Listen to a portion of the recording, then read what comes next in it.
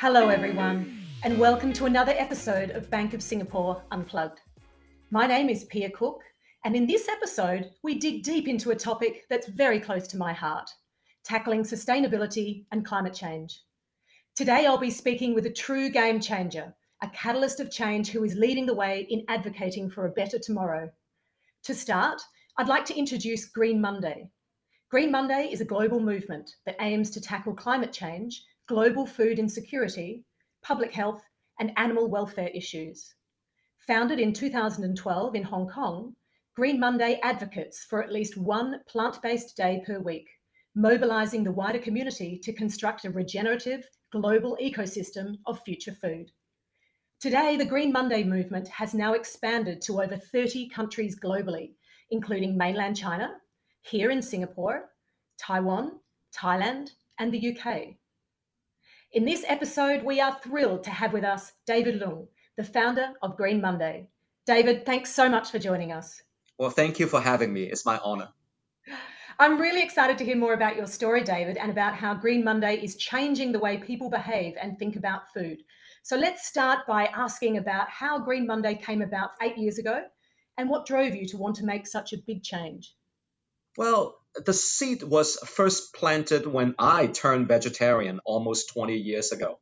So before I asked anyone to, change their lifestyle and their habits, I was the first one, myself at least, to, start taking this route and really implementing the change.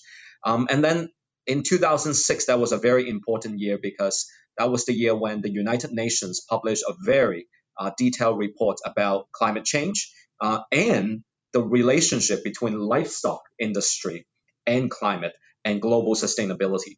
That was the first time that obviously an organization of the scale and credibility of UN make the direct connection that if we want to do something for the planet, reduce carbon, create a safer environment and all that, meat reduction is going to be a very important element. Now, however, back in 2006, this topic, even though that report and story came out, but it barely caught anyone's attention. In Asia, I can basically say the attention or awareness was virtually zero. So for many years after that, it just kept bothering me. That's such an important issue, and from a science standpoint, we are like a runaway train that we are heading towards the cliff, and we really need to switch direction and gear very quickly. Now, unfortunately, that hasn't happened. So finally, in 2012, I just said to myself that enough is enough, and if no one else were going to take the initiative, then maybe we will do it. So we kick off Green Monday, both the movement and our organization in 2012. Now, of course, fast forward to 8 years later today, we are going through the worst crisis in recent history with the pandemic, with clearly worsening climate change, and so many global issues. And food is at the front and center of it. So I think now to discuss this topic is more urgent and also more timely than ever. Well, congratulations, firstly. That's a huge impact that you've made in quite a short space of time, being only 8 years. How many people would you guess have been influenced by your movement? Wow. I really honestly can say tens of millions of people. Now, in Hong Kong alone, out of 7.5 million in Hong Kong, more than one third are now flexitarian. Flexitarian meaning they are consciously reducing meat. They're consciously aware of the negative impact from meat consumption. But that's just Hong Kong alone. As you mentioned earlier in the intro, we are in 30, 40 countries when it comes to the movement. And then in terms of our footprint and distribution of food innovation, that is going into more than 10 countries, very soon reaching 15 to 20 countries in the near future. Particularly a country called mainland China. So if you ask me to guess, definitely even up to this point, we are talking about tens of millions. And in the very near future, we should be impacting hundreds of millions, which is just very humbling that this bold vision and mission that we started 8 years ago is truly making very tangible and substantial impacts. I read about how Green Monday is sort of the philosophy, right? But then you just touched on the footprint, on the distribution, and how things are just so much bigger than that. You've launched Green Common. Can you tell us a little more about that as well? As an entrepreneur, I just know that we must also come up with solutions.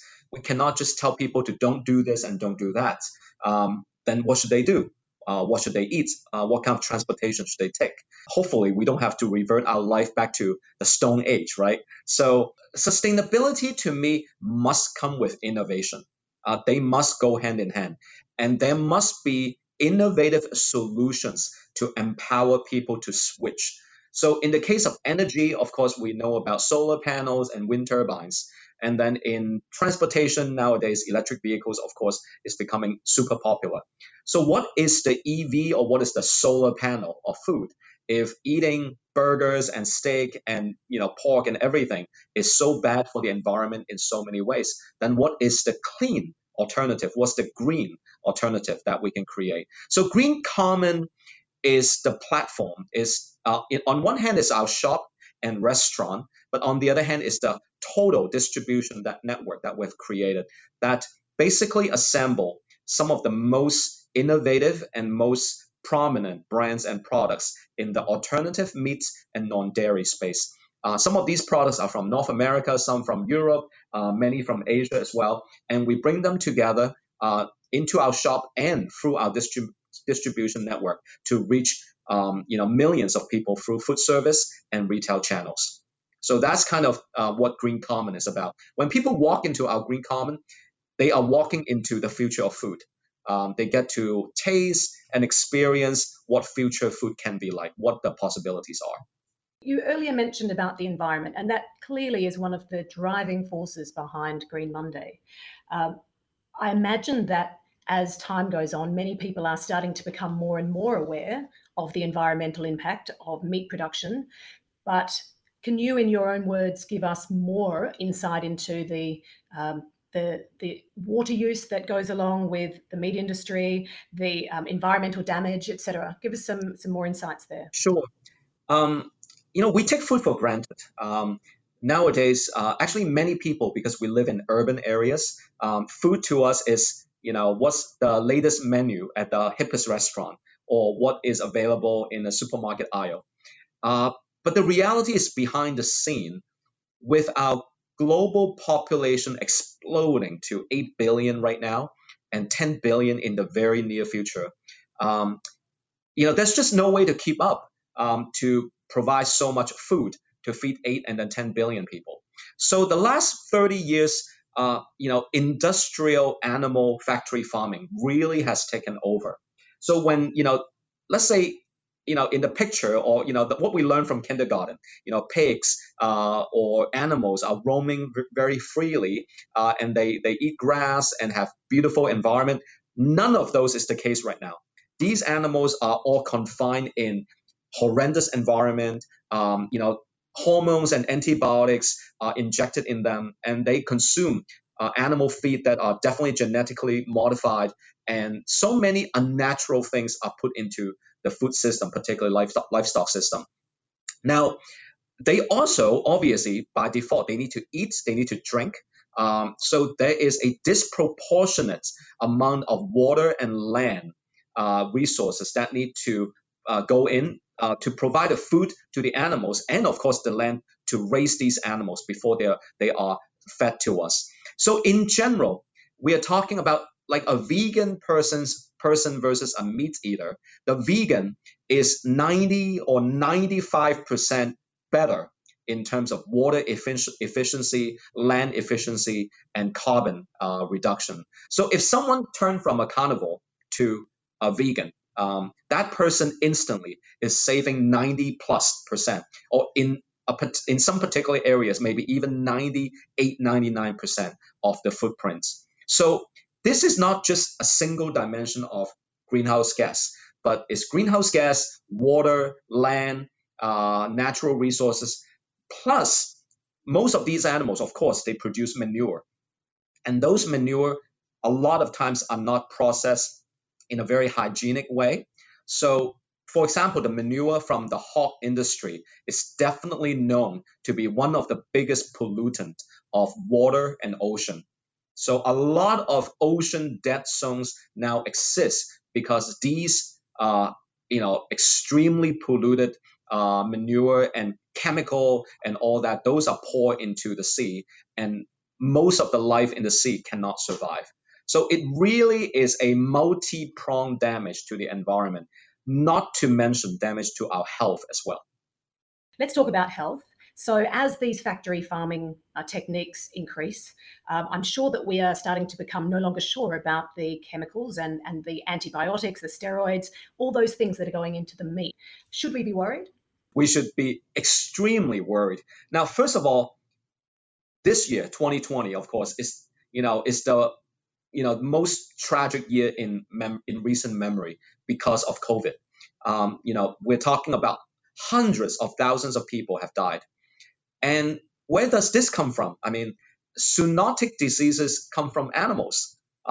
These viruses are transmitted from animals to human beings. So number one is, and COVID is not the first, and definitely it also won't be the last of these kind of viruses.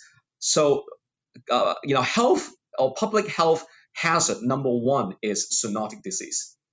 We are suffering, both humanity and the economy. I mean, in all ways, we're suffering right now, and there's still no end in sight.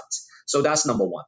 Now, number two, of course, is going back to our daily health with hormones, antibiotics, and countless unnatural things that are in the food and particularly meat system.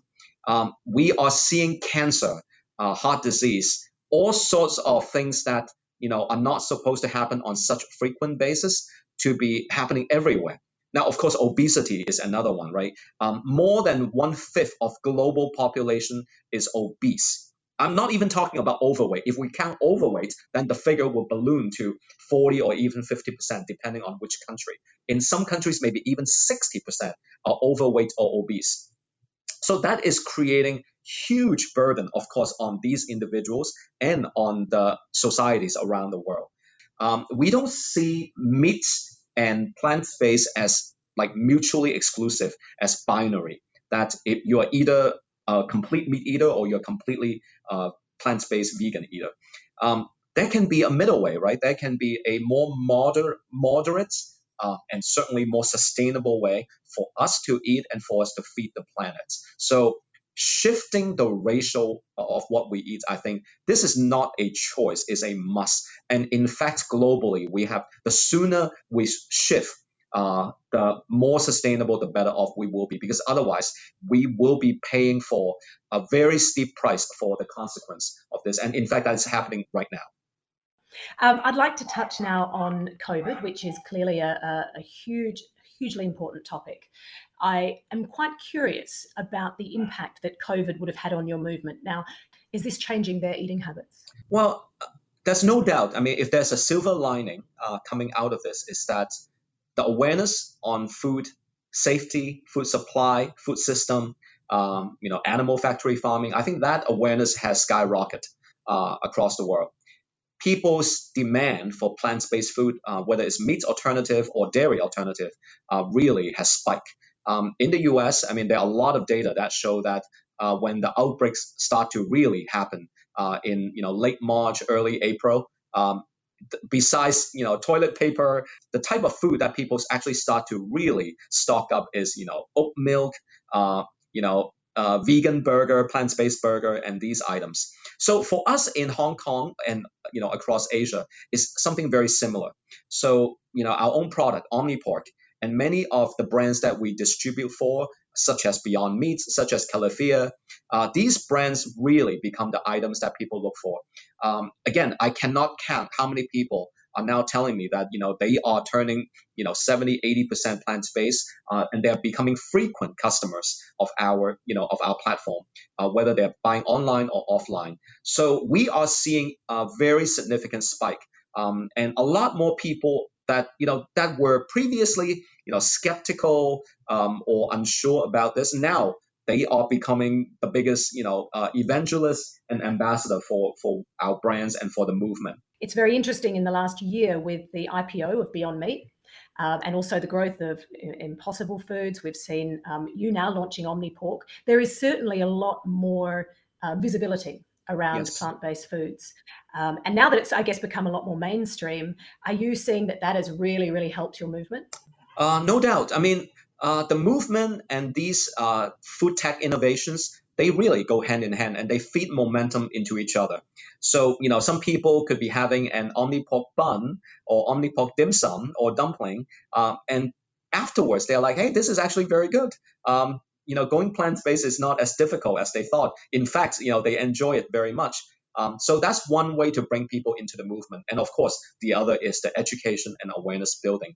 So I like to always say that, the products and the innovations, along with awareness buildings, it's like our two legs, right? We don't walk with one, we need both. With the invention of many of these products, in Southeast Asia, we call Omni Meat to accommodate, many halal, customers and patrons. But these products are really empowering people. And I always love to see the comments that someone posts on Instagram or whatever, social media, and then they just say, hey, they are enjoying both the cooking and the eating process. And that always put a big smile on my face, because we know that, again, by winning one person, one family, one city at a time, the momentum will snowball. And the other thing I must add is that this movement is also very driven by millennials and Gen Zs. So, young people in general are actually the most active voices of this movement. Now, in terms of sustainability, I don't have to introduce Greta Thunberg, right? So, young people are taking the lead, and they end up going home and, telling their parents or even grandparents and say, hey, we got to change the way we consume, the way we spend, the way we eat, etc. So, in that sense, it is looking very promising. What was still a very tiny movement as recent as 3 years ago, particularly here in Asia, now we can see full momentum going forward. Okay, now we've in our final minute. I'd like to ask if you can give our listeners one key action that they can take away from this, that right now they can do to really make a difference. Well, go Green Monday. Really. I don't want to sound overly, it seems obvious, right? But yeah, one day a week. You don't have to make dramatic change. It's not like tomorrow you can never eat steak again. One day a week, but make it a routine. The key is to make it a routine. Again, you choose whichever day you like. Sunday, Friday, Monday, doesn't matter. Make it a routine. And ideally, get a group of people to do it with you, because there's always the power of doing it as a group or as a team. That mutual encouragement is very important. So that would be the simplest action that we can control. And this is something that's better for you. So even if we're not talking about 20 years later or the whole world, this is something that's better for you. So go green Monday or whichever day you like and make it a routine. Stick to it. David, thank you so much for being with us today. You should be incredibly proud of the work that you're doing, and I congratulate you on this enormous impact you've had in the 8 years, which really is a relatively small period of time to really change people's habits and minds. This is going to help the environment for future generations, will help our health, and I just want to say a huge thank you from Bank of Singapore for joining us here today.